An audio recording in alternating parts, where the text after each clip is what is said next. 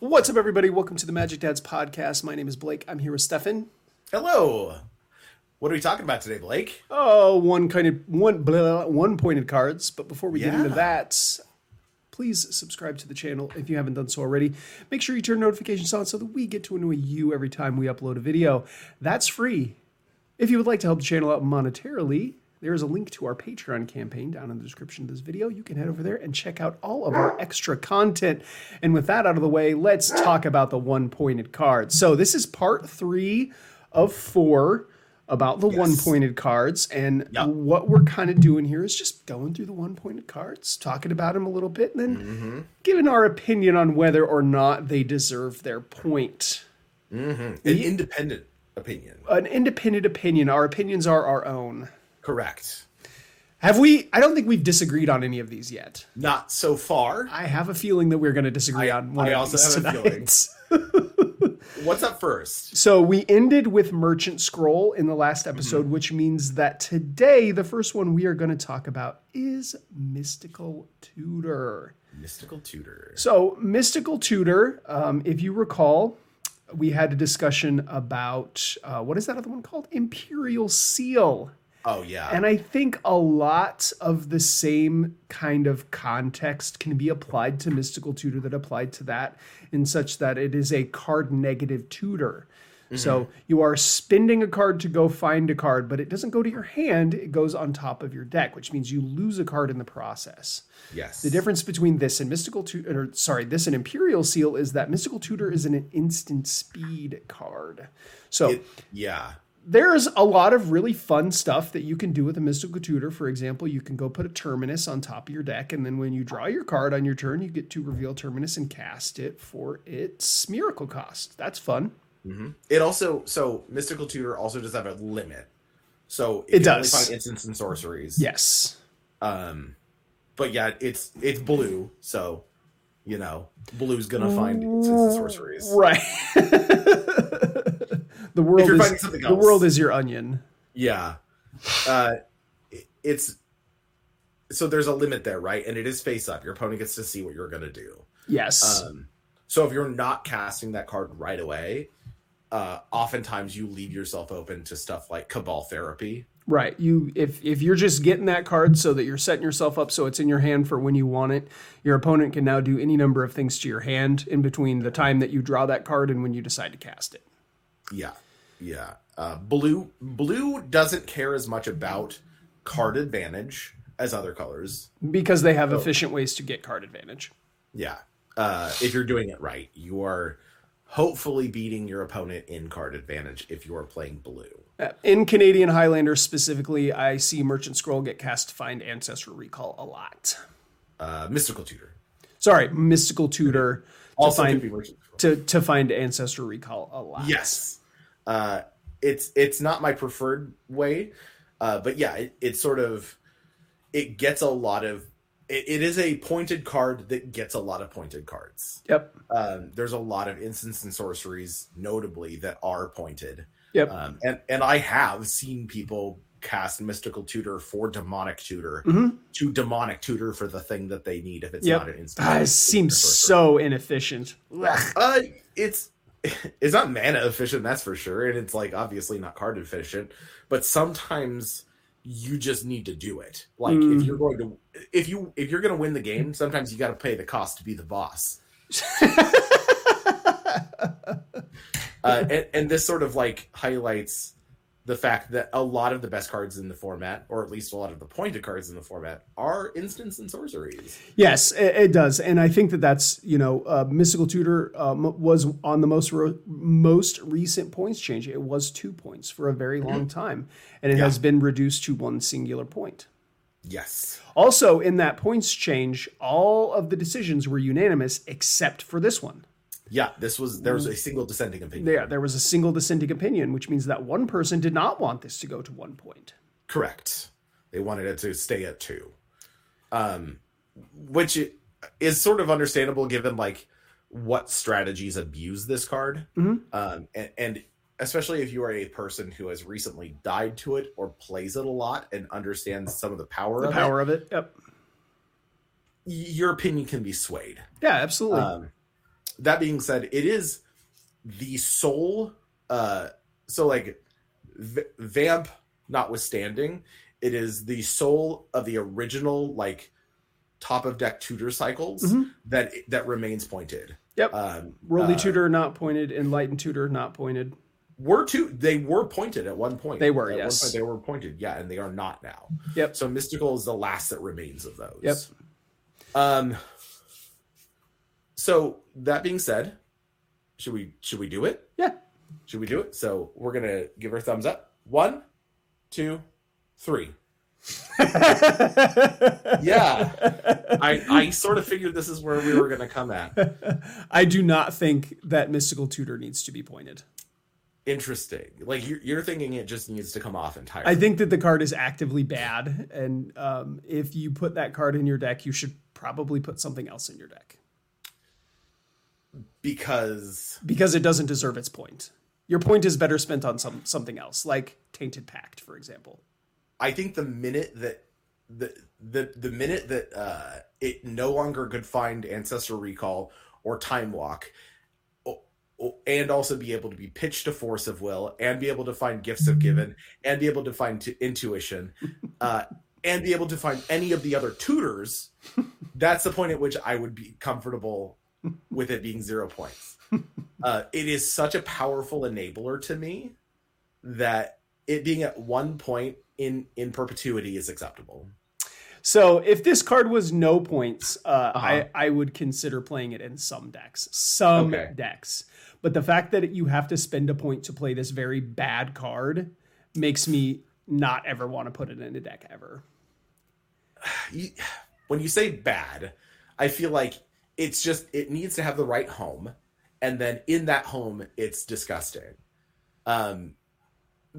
Again, you're like, we talked about how Demonic Tutor is 4 points because we don't want people to have 2 copies of 7-point cards, right? Mm-hmm. Yep. The issue is that this is the second copy of almost every 7, like of the majority, at least 2 of the best 7-pointed cards in the game. Mm-hmm.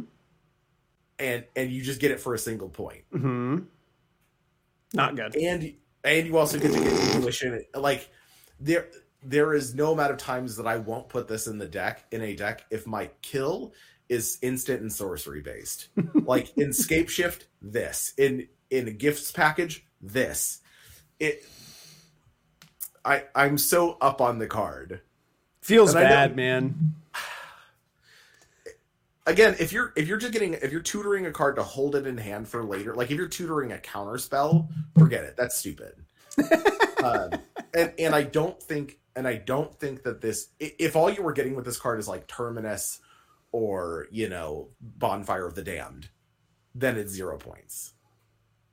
But as long as you can get those pointed cards with this, like the plethora of pointed cards with this card. So you're going to Mystical Tutor for Demonic Tutor so that you can search for another card. And in the process of doing this, you're either dead to attackers or your opponent has lined up some way to interact with you, or you don't have enough mana to do everything. No, I just win the game. It's unlikely. I'm playing a blue deck, so I have control elements. I've been able to hold things off, and now I get to win with the card that I draw. And then you're spending your control elements to try to keep your opponent from killing you. But at the same time, you don't have enough control elements to protect your own win conditions. It's a single point. It's a single point in your deck. Would you prefer I played in like Dig Through Time?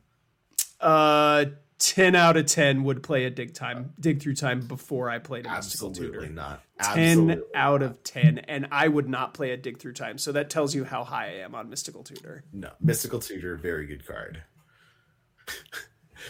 Okay, right, the next this is your first disagreement. I love that. The next card on the list is Price of Progress. This is a card that has killed both of us, I think. So, let me think. I don't know. I've definitely died to a Price of Progress in Legacy. Like I've died like many times. I don't know if a Price of Progress has ever killed me in Canadian Highlander. I've killed myself with one. But the game is a draw. Yeah, Josh bolted me in response. Yeah, it was a draw. We both died at the exact same moment. Oh, that's amazing. So, Price of Progress, the only red card on the points list. Breach. Oh, Underworld Breach is on there too. Yeah, it was. So red didn't have a single pointed card for a very long time. And then then Breach obviously is sort of a messed up Yogswill.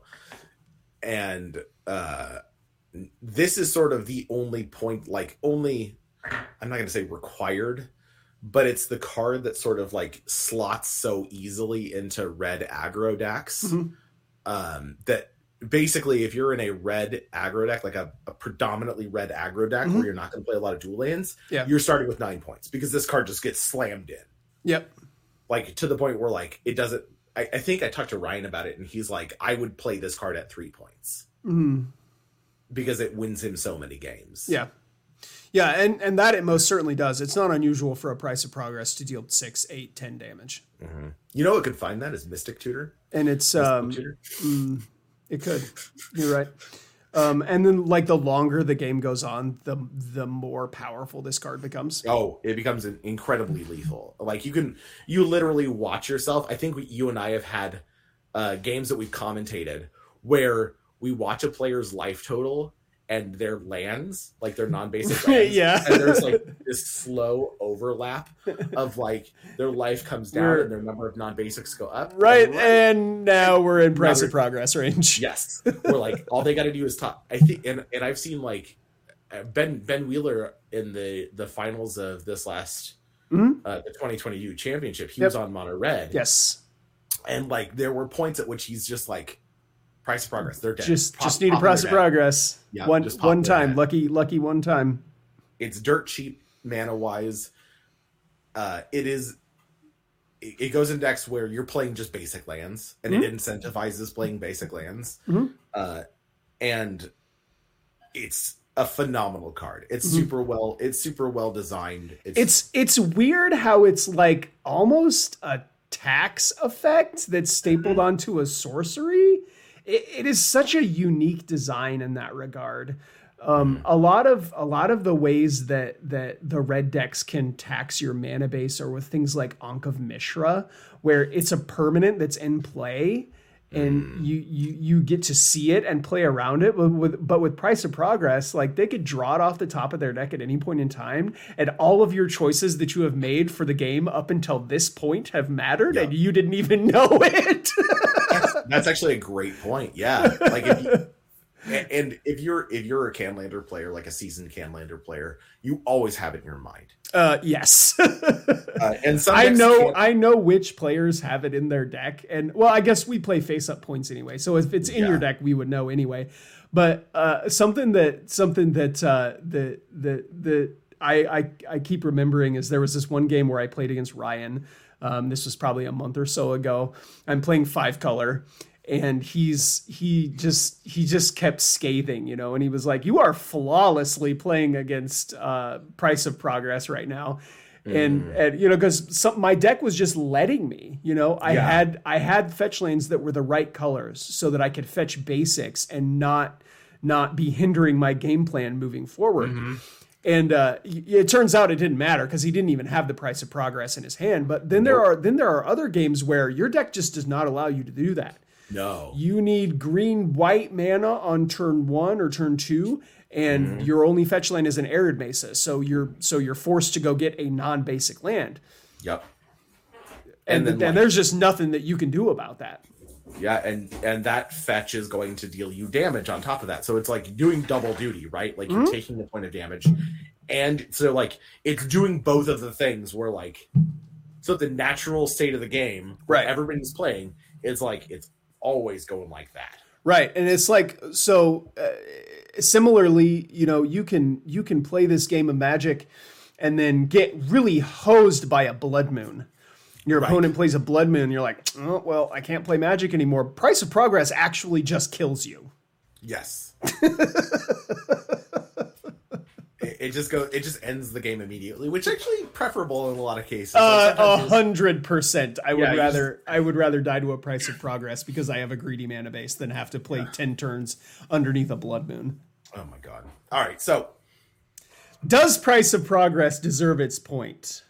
3, 2, 1. Oh, we agreed on this one. Interesting. We were just having this discussion, and you were super pro. Let it have its point. What changed your mind? I think. All right, so I'm torn. You're catching me at a point at which like I am okay with it being a point, but I go back and forth. Okay. I like it at one point. I do like it at one point. I think that it almost needs to be free because of how greedy mana bases have gotten. Yes. First of all, yes. But also, I think that it's really silly to point this singular 2-mana thing that can deal a bunch of damage when there are so many 2-mana things that can deal a whole bunch of damage. Take, for example, Murktide Regent. Granted, there is a difference here in that Murktide Regent doesn't kill them the turn that you played it, but rather the turn after that. But come on. Yeah, sort of lines up in the same way. But Murktide is proactive in a very specific way. Like it's just a beater. Yes. But these two things do not equal one another. I'm just saying this is a prime example of a 2-mana thing that can deal a whole lot of damage. I think if you really wanted to, I sort of brought it up earlier that like every red deck, or at least every like red Axe deck, two color red deck or less, slams this card without thinking. Starts with 9 points. Mm-hmm. That's silly. Yeah. The card either needs to be 3 points, like 2 or 3 points, or none at all. Mm. And you need to decide whether or not you want to go hard at multicolor land bases, at multicolor mana bases, or just allow them to flourish. Yeah. So there's this weird dyad when you start talking about it that way, or like what I said with it about it as being this weird taxing effect that you don't even see coming, in that is it pointed because it's abusive towards multicolored mana bases, or is it pointed because it has a propensity to end the game? Because if it's pointed because it's abusive towards multicolored mana bases, that's very silly, because there are a million cards that are pointed for that exact reason. Yeah. Or sorry, a million cards that are not pointed for that reason.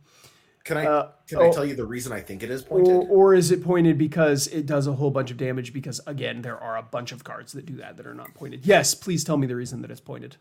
I don't think it's either of those. Okay. I think that the rules committee, and this is sort of like, I don't want to put any words in anybody's mouth, but I just want to I want to say this. I believe that it is a point so that red decks can't play Lotus Mox in the same list. And this is their step, their little trip, because come on, man. Because the red, hang on, listen. Just let them play Lotus Mox. Come on, man. Right. So I believe that this was the logic in their minds: is red decks get to free roll Lotus Mox, like mono red decks get to free roll Lotus Mox, and don't have any other cards that they really care about, because they can play 0 points. If that's yes, they can play 0 points. And if that's the point, then I mean, just play Lotus Mox. You don't even need Price of Progress. That's sort of what I'm getting at. It's like decks that could really benefit from Lotus Mox going back and forth on like, oh, well, you know, I'm playing like Strip Mine and like these points and this point, and like, you know, of course I'm playing the Price of Progress because that's like the coolest card. That's a point. So like it really like it basically throws like a pebble into the gears of this machine, and like one of 2 cogs come off and they're like, oh no, I can't. But at the end of the day, I think that a lot of these lists would be way better served just playing Black Lotus. Like play Black Lotus. Mm-hmm. No, I totally agree with you. So yeah, you either need to point it with intent, which is 2 points, or you need to not point it at all, which is 0. Mm-hmm. Yeah, and so right. If the card is so cracked that it needs to be pointed, why not give it a little bit of credit, some more points? Yeah, that's really interesting. I've never thought about that before. Which there are other decks that get to play Lotus Mox, like mono green, mono black, like mono black. Yeah, and like they could play a Tainted Pact. Yeah, no, but they don't. Because they get to play Lotus Mox. Right. Lotus is the Okay, messed up card. so the next card on the list is a Survival of the Fittest. Why don't you go off about this one, King? Because I know you love this card. So this is a very pointed.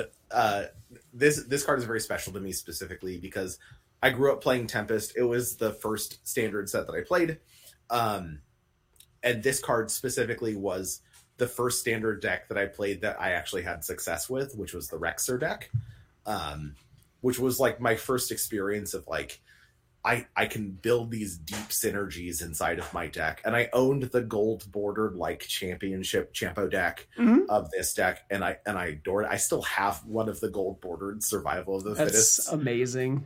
From when I was a little kid. Oh, it's amazing. And I recently bought like a black bordered version like a couple of years ago because my wife, who was wonderful, was like, this card means a lot to you, just go do it. And and so I ended up getting a copy, like I traded in some stuff and I got a copy of Survival and Recurring Nightmare at the same time. Yes. And I adore these cards completely. There is so if you are a person out there that grew up in the same era and you like Survival of the Fittest and Recurring Nightmare, you should play Canadian Highlander because you can play both of those cards in Canadian Highlander. Yes, you can. And they're good. Recurring Nightmare is 0 points. It sure is. So Survival was recently dropped from 2 to 1. It was again, 2 for yes, a very long time. Yes, changed in the same points change that Mystical Tutor got changed in. It went down from 2 to 1. Yeah, this was a nod to trying to, I think, beef up some of the creature based because there is just fury and pyrokinesis everywhere right now, and decks like Sandy B are suffering for it, which is fine. Like there's seasons for these things. Absolutely. So the card doesn't really, it has 2 modes, and mode 1 is where you have a toolbox of creatures that you get to basically pitch whatever is in your hand to find the toolbox for the right card for the right moment. Yep. The other mode is the total degen, pitch, find your recursion engine, and then just start ripping cards out of your graveyard over and over. And combo off. Yeah. In either case, the card costs mana to play, 2 mana to play, and it costs a green mana to activate every time. And that's the limiting factor. Yep. Especially, so we talked about how Fury sort of like limits the amount of green mana that you could produce because it's sort of hostile to 1 toughness creatures right now. Yes. Almost every creature that makes mana has 1 toughness, especially the ones that make green mana. Yeah. And it's sort of been, it's hard out there for an elf. Yeah, most definitely. So I also have a Recurring Nightmare Survival of the Fittest deck, but mine goes and gets an Atraxa, and then you discard the Atraxa, and then you go get a Loyal Retainers, and then you cast the Loyal Retainers and reanimate the Atraxa. So it also has lines with like Chaos Defiler and Recurring Nightmare, but it's sort of like a grindy, mid-rangey reanimator-ish kind of thing. But another cost is that you have to have a creature in hand to make it work. You have to discard a creature. And so Cranky, who was playing FNM a few weeks ago, had a Survival in his Cradlehoof deck. And his list was from before the points changed, so he was only playing 9 points. And we were talking about the point spread a little bit, and he said the Survival is just kind of awkward because he plays all of his creatures to the board, and then you draw a Survival off at the top. You don't have a creature in your hand, doesn't do anything. Yeah. It's if you're playing the board and you don't have a card that you're holding, or like especially if you don't have a card that's like a higher CMC, like a lot of those elf decks are like your curve is basically 1/1/1/1/1/1/1/1/1/1/6. Yes. There's very little reason to, like, you could activate it a ton in 1 turn, but on if your deck is nice to you, but you don't want to hold that creature in your hand hoping that you draw the Survival so that you can discard the creature. Like that's you're just handicapping yourself. you requires you play in a certain way and build in a certain way to really gain all of the benefit out of the card. That being said, it is a repeatable tutor. Yeah. It is a repeatable tutor to hand. Yeah, and it puts cards into your graveyard at the same time, which is the best place to put them. Heck yeah, buddy. So does Survival of the Fittest deserve its points? 3, 2, 1. Yeah. I'm really happy that it went down to 1. I appreciate that nod. But I absolutely think Survival of the Fittest deserves its points. Yes. To the point where, I'm still running 9 points in my list that had it. Mm-hmm. I would still play it at 2 points. Mm-hmm. Yeah, 100%. A 1-pointed Survival of the Fittest is somebody blowing me a kiss and telling me that I'm beautiful. Yeah. It's a gift to me. And I don't know how good that gift is, but I'm going to accept it. It mostly just lets me play Vamp in my Dredge deck. Yeah, I mean, I also haven't went back and revisited that 5-color list since Survival went down to 1. I mean, I'm also playing 9 points in that list right now. Mm-hmm. Yeah, it's so funny that we're talking about 1-pointed cards and like what's good and what's not, when a lot of decks are running 9 points right now and are just choosing to not play any of the one-pointed cards. Mm-hmm. Yeah, a lot of them are very specific. Like, you need to build your deck in a certain way, and if your deck isn't built that way, then you can't really apply that one-pointed card. Yeah, I agree. The next card that we're going to talk about is not that. No. This is... This is one of my favorite one-pointed cards. Yes, it is. Yes. It is Tainted Pact. What is this, from Odyssey? So the original Tainted Pact. Mm-hmm. I can see the art in my head, but I'm not sure what set it was in. It's got the Mirari in it, doesn't it? Yeah, that would be Odyssey then.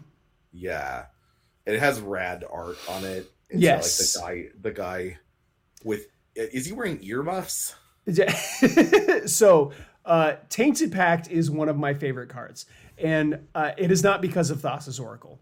So, ever since Lelia the Blade Reforged got printed last year, which is a card that I've been obsessed with for quite some time, it has been my dream to attack with a Lelia the Blade Reforged, have my opponent declare no blockers, and then put a Tainted Pact on the stack. Because Lelia counts iterations. Mm-hmm. So you exile a card with Tainted Pact, you say no, then you exile another one. She gets another trigger. Yeah. So it's a Splinter Twin. They just die. Yes. And I have not got to do this yet, and I want to do it really bad. It is effectively an instant speed kill because Lelia has haste. Yeah. And this card is an instant. Yes. And so like the modes of what the card actually does is almost less important of the side benefit of it, which is exiling your graveyard or exiling your library. Exiling your library. So it's also just a demonic tutor. And the only restriction that you have in being able to do this is that you can't run 2 of the same card name, which, hello, welcome to Canadian Highlander. Well, that does include basic lands. It does include basic lands. Hello, welcome to Canadian Highlander. Yeah. Notably, you can play a basic with a snow-covered basic. Yes, that's what I do. Yeah. And it still lets you, in a 3-color deck, it still lets you play 5 or 6 basic lands. Yes. You sort of have to play this in 3+ color decks, though. Because, like, it gets weird. It gets hard to build a mana base in a 2-color deck without having repeat basic lands. Not great. It's real hard stuff. It's hard. That's for sure. Yeah. Running 4 basics in a 2-color deck That being said, like I said, it is literally just demonic tutor. Yeah. You can find any card that you want in your deck. Doesn't even matter. As long as you don't care about, like, there's no specific combos that require cards be in your library. Yeah. You're generally fine. Like the Thassa's Oracle decks, Thassa's Oracle is effectively an 8-pointed card because of this card. Yeah. Because you have to run them together. Mm-hmm. They're so efficient. Yep. And again, it's like an instant speed thing. Where, like, yes, it is. It is an instant speed card, which is also absurd to me. Demonic tutor, but it's an instant. So, does Tainted Pact deserve its point? 3, 2, 1, go. Yes. Yeah. Tainted Pact most definitely deserves its point, and I would argue that Tainted Pact deserves a few more points. Yeah, you're sort of on the 3-point. I think that Tainted Pact is a 3-point card. Yes. Prime example of why I think this is your Thassa's Oracle deck. Should you really just get to be able to play another pointed card in there? I mean, yeah, that's a good question. I mean, Seeker Walk doesn't get additional points. Those Seeker and Walk. Those cards are pointed because they go together. Yeah, and Tainted Pact and Thassa's Oracle is way more efficient than that. I would argue, though, I would prefer Oracle go to 8 and this card go to 2 instead of 7 and 3. Interesting. Thassa's Oracle, the first 8-pointed card. I'm comfortable with it. If I don't have to see it ever again, I like it. Like, I know we talked about bringing it down in points, but that's sort of like... The card is also just stupid. It's just not fun. Please don't. Yeah. So, yeah, I mean, jokes aside, it is not difficult to build your deck in a way that Tainted Pact is literally just instant speed Demonic Tutor. Yeah. And it seems insane to me. Every single time I cast that card, I go, is this real? Yeah, it's sort of whenever somebody like, I've never cast the card. I don't own a copy of it. But every time it's cast against me, I know it's finding the exact card to destroy me. Like, I think Josh was playing. Yeah, he had it in Mardu. Ninja's Josh, not Mardu. Oh, Josh. Okay. Ninja's Josh, got it. He was playing that Sultai deck against me, and I was on Dredge, and he cast that card. He cast his card, Tainted Pact, and I was like, "Oh no! Oh really? Yeah." He was like, "Yeah, I'm gonna get the card." You only need one thing. What did he get with it? I believe it was just the first graveyard hit. I think it was a Scavenging Ooze. Oh, okay. Like, he just got it right away. He's less. Like, this one. That's less exciting. He did have like 5 green mana though, so he cast it and he just like nom nom nom nom nom. And every time I try to do something, he's just like, "Great, make my Scoos bigger." Rip. Rita repulsed me. Make my monster grow. Oh my god! I love a Power Rangers reference. Oh yeah, we Rita. We're Zordon. I'm Zordon. Look at me. You are Zordon. Yeah, I'm like a Billy. Oh my gosh. Oh boy. All right. Or, thanks. My Alpha 5. Thanks. Thanks for listening to Magic Dad's podcast. Yeah. Really appreciate you guys hanging out with us. We got one more part to go on this one. So until then, I just want to remind you that we're proud of you. Yes, I did get my hair cut. Bye. I love you. Kiss, kiss.